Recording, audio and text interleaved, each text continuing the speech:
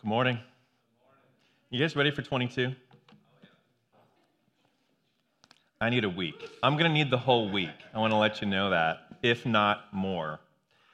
Welcome to Portico Church. It's the day after Christmas. I'm loving it. If you're joining us online, we're glad you're here. You can turn your Bible to 1 Samuel. We'll be in chapter 7, verses 3 through 12.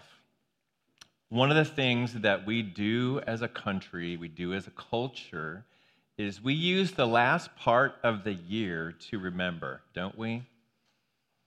We kind of review, how did this year go? How do we think next year is going to go? And you know that's a part of how we live, and here's why. 2 days ago, my phone, because it helps me, it told me that I should repost and I should reshare some of the memories that I have. In fact, it made this awesome little movie of part of our sabbatical trip that we did this year. It had made this movie called Bryce Canyon, and so I watched it.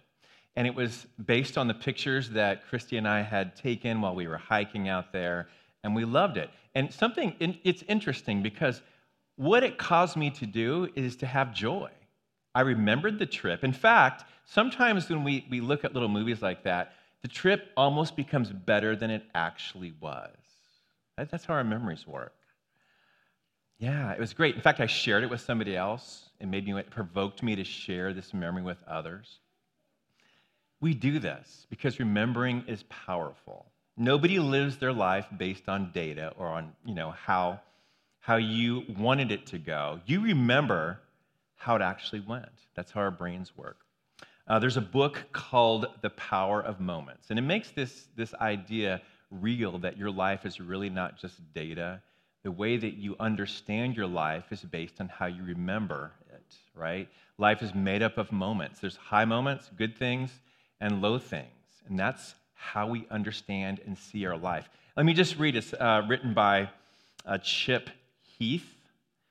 And I want to just read a quick quote. It says, "Defining moments rewire our understanding of ourselves or the world.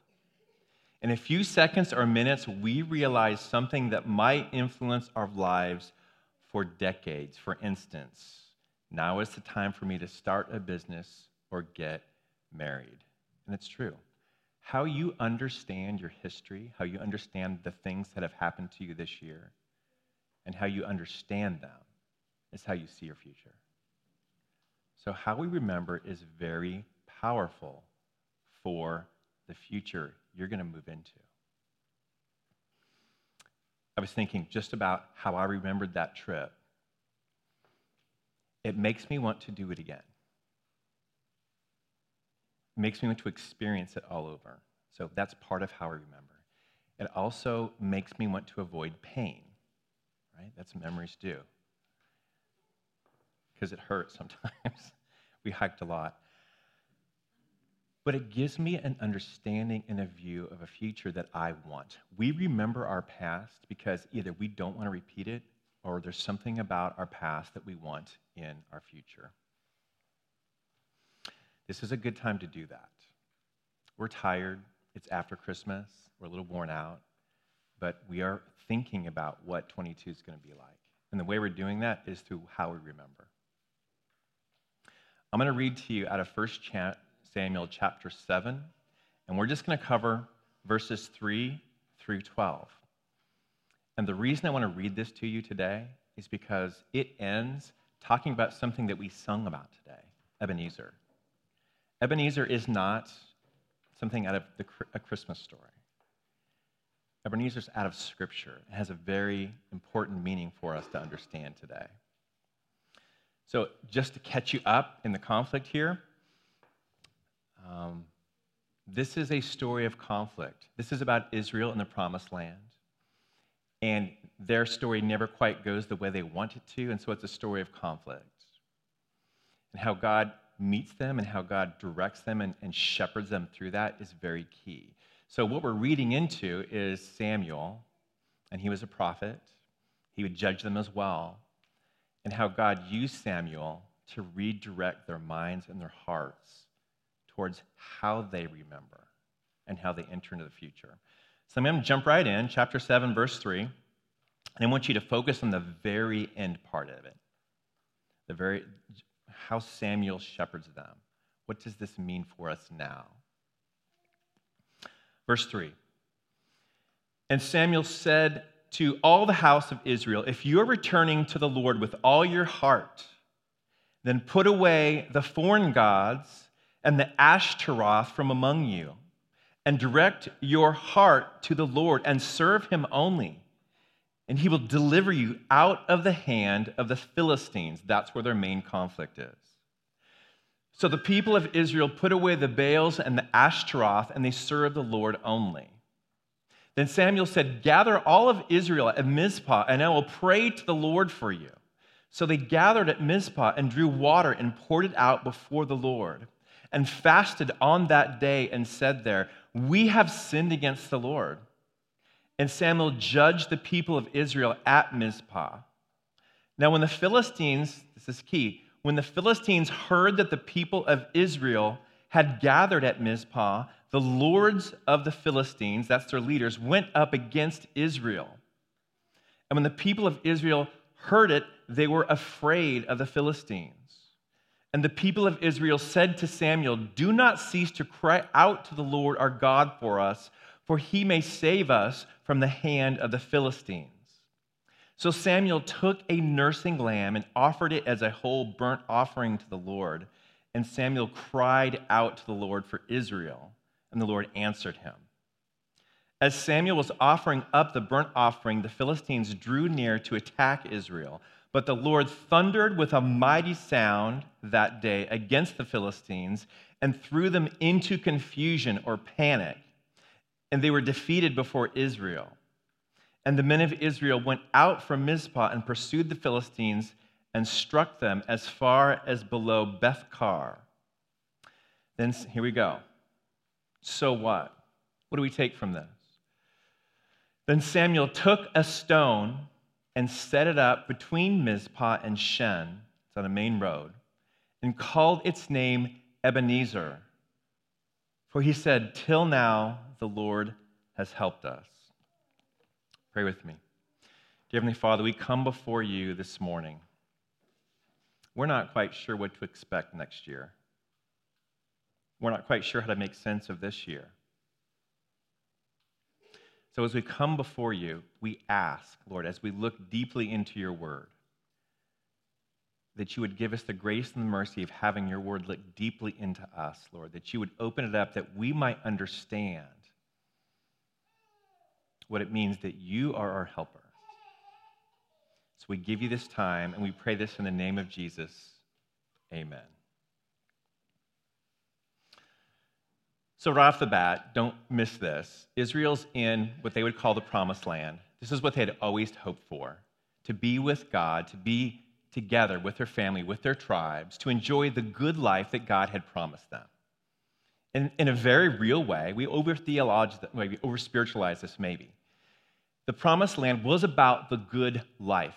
It was to be full of milk and honey and flowing. There was to be an absence of conflict, because God was going to go with Joshua and the rest of Israel and remove all these cultures that were wicked, according to Scripture, and needed to be judged, but also needed to be removed from that land so that God could essentially reestablish Eden and make Israel a nation of priests. But man, the good life is always threatened. Can I get an amen? Really, the good life is, your vision of the good life never quite gets there. And we see it right here in Scripture. There's always something. There's always something. There's always a broken relationship to deal with. There's always something you've thought you've handled that comes back. That was what the Philistines were about. Joshua never quite got them all the way out. And who were the Philistines? Man, they were violent folk. They were along the coast, right? So they had the beach. That's a problem for me right off the bat. I think we should have started there and cleared the beach first and then came inland. They had the beach. They were down south, a little towards Egypt. They were seafaring people. They had a very violent history. If you remember all the way back to Exodus, when God was bringing Israel out, by God's grace, he said, hey, let's not go down along the sea because the Philistines are there, and let's go around them because they're gonna fight, and they're gonna fight hard, and I don't think you're ready for that. I don't want you to lose heart this early. So God goes around them, but they never quite got rid of them. Their technology was better than Israel. They understood bronze and iron much better than Israel did. In fact, they had to sharpen Israel's knives and swords.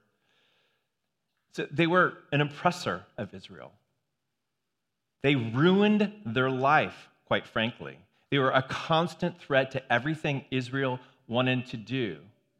And also as a constant opportunity for Israel to trust God.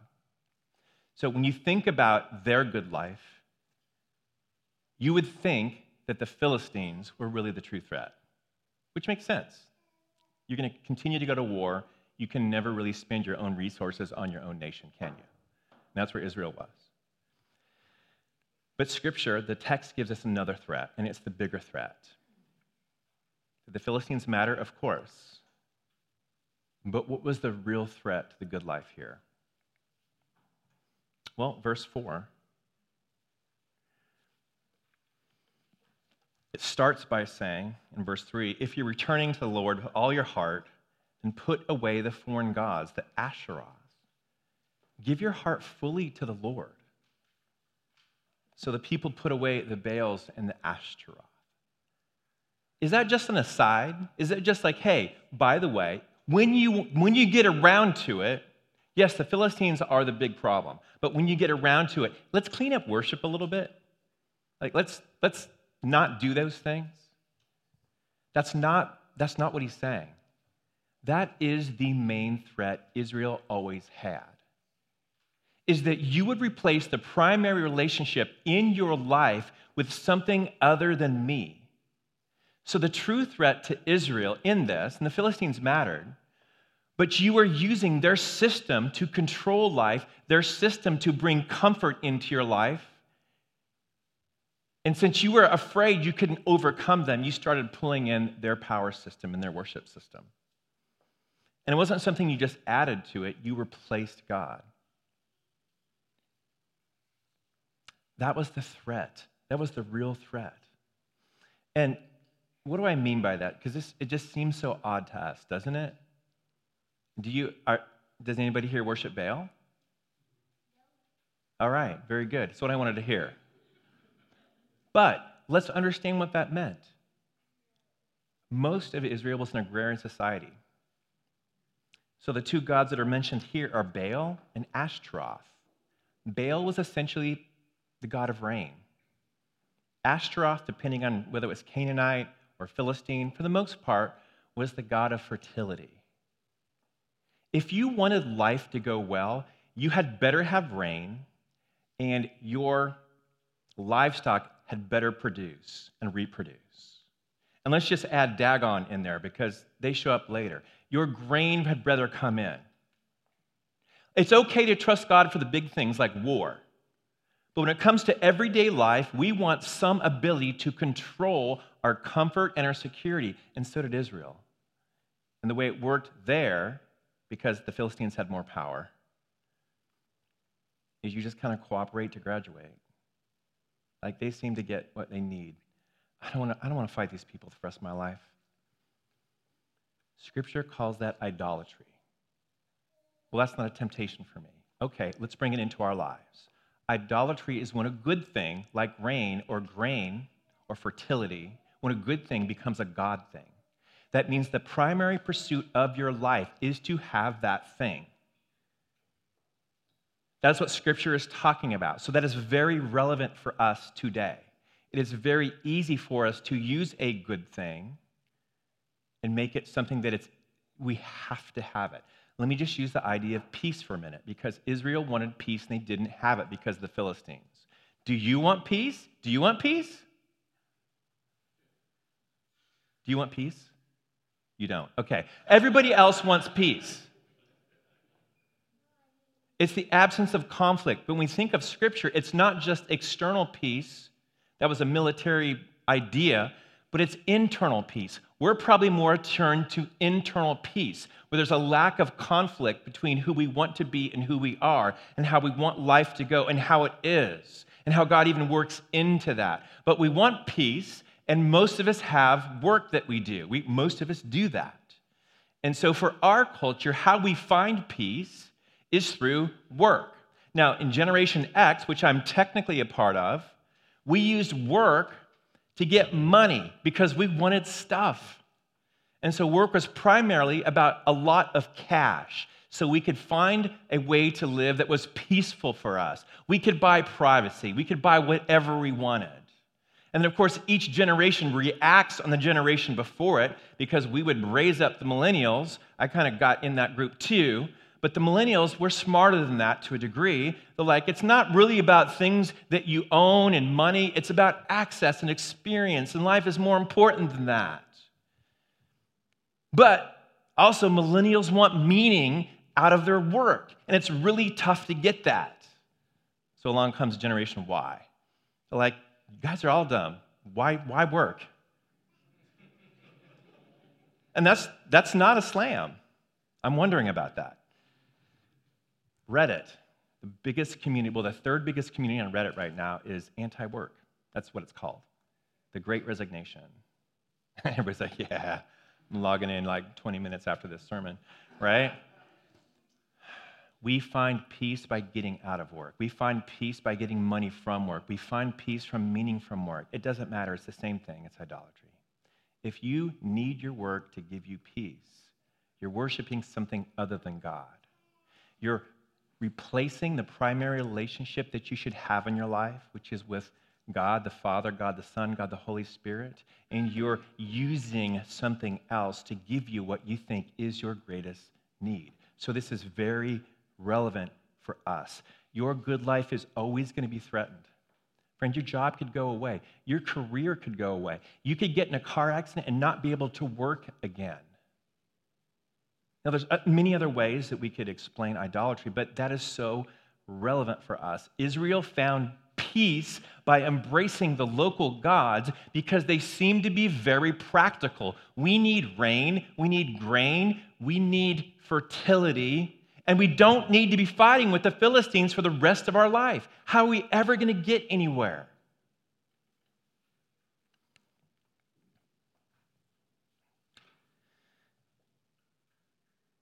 Life is always threatened.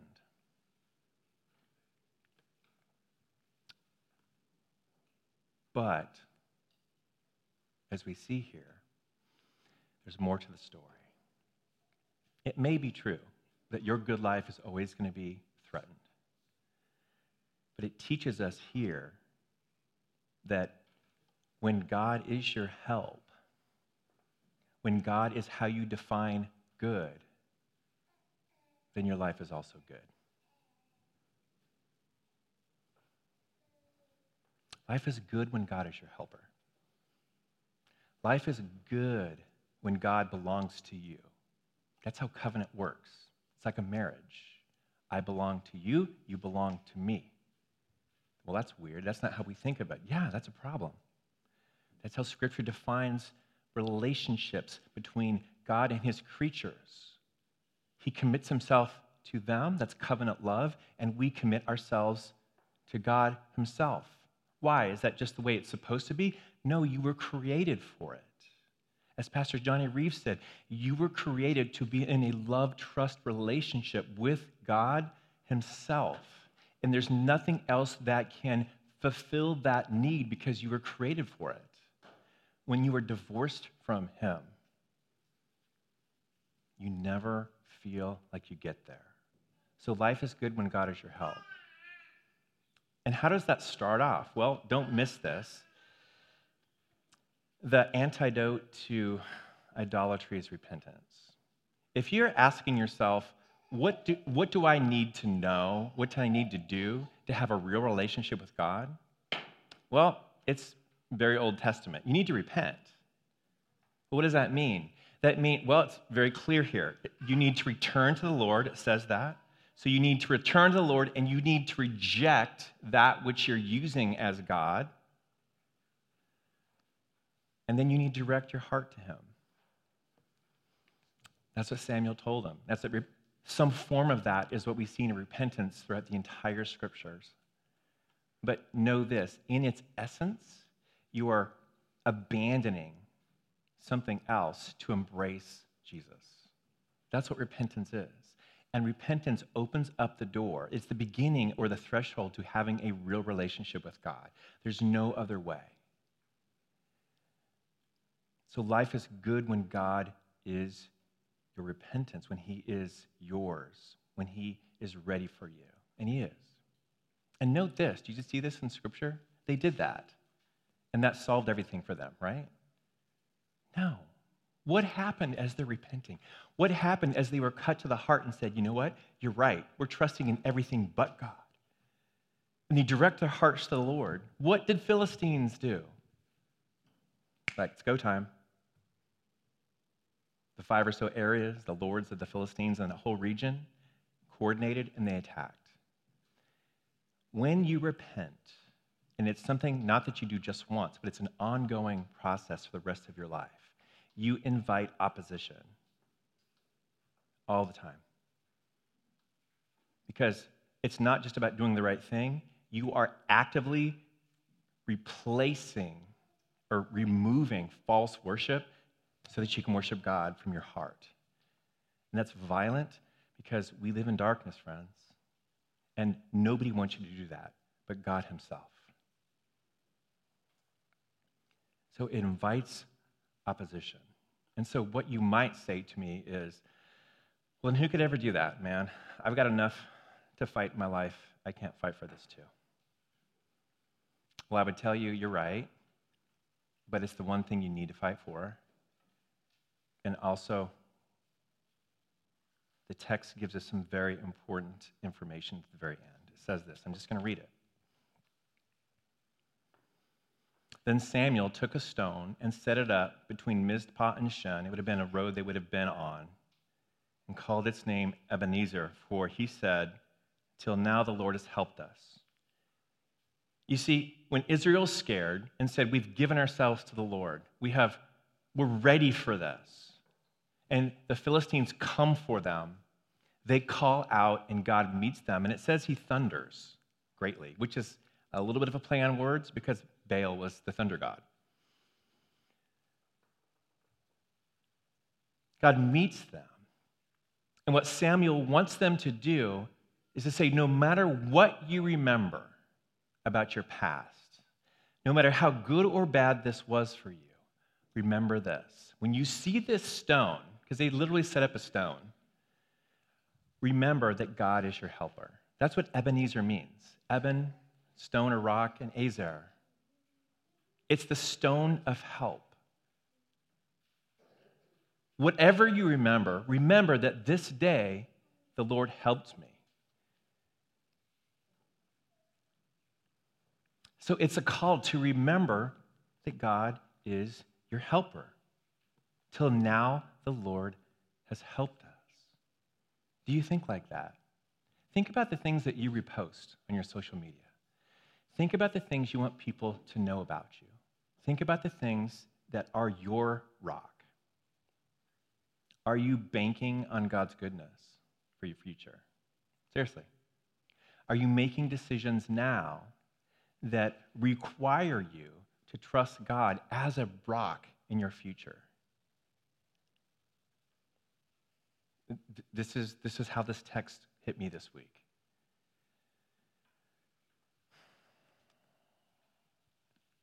How would I live differently if I was absolutely convinced that God would be my helper? You realize he's putting himself in a position where he's just serving you. And that's not what God is, right? He's a creator. And that's how grace works. And he wants to serve you. Are you banking on God's goodness? Well, we don't have a stone that we look at, do we? Where's it at now? Should we set up a rock in here? I don't know. Maybe we should. But I don't think so. I might get run out of here if I did that. See, it was pointing forward to another rock. And that rock is Jesus. He's the true rock. He's the rock of our salvation. Well, how do we look at that? We will look at it this way. You know God is your helper. You know God actually serves you in this relationship that he invites you into in this way. When we look at the cross, when we look at how Jesus lived to give away his life, we see how he actually gave away his life for you, and then he took it up again to open the door for you to be in relationship with God. That's your Ebenezer. That's your rock of help. That's where you can go to the Lord and say, no, I've seen this. I know what my future is about, and I know that my future will include you, right? I belong to you, and you are mine.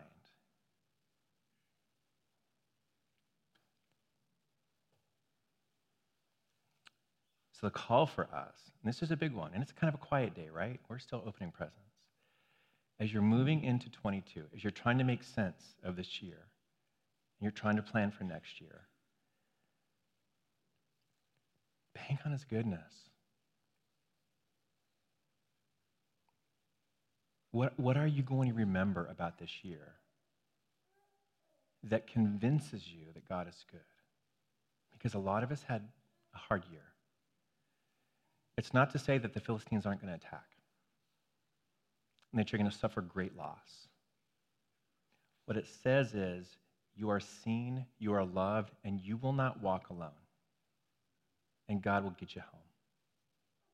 That's what Jesus as your rock means.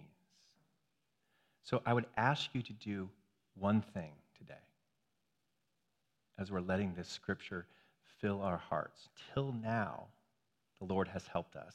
It's a call to trust in the Lord. But here's one thing I'd ask you to do. Today, tell someone, it's probably going to be a family member, maybe it's a friend. Tell someone, this is how the Lord has been my rock this year. One way. This is how the Lord has been my rock. This is how the Lord has helped me till now. And I'm so encouraged and convinced by that as I move into 22, no matter how good or bleak it looks, that's my anchor. So tell somebody, this is how the Lord has been my rock this year.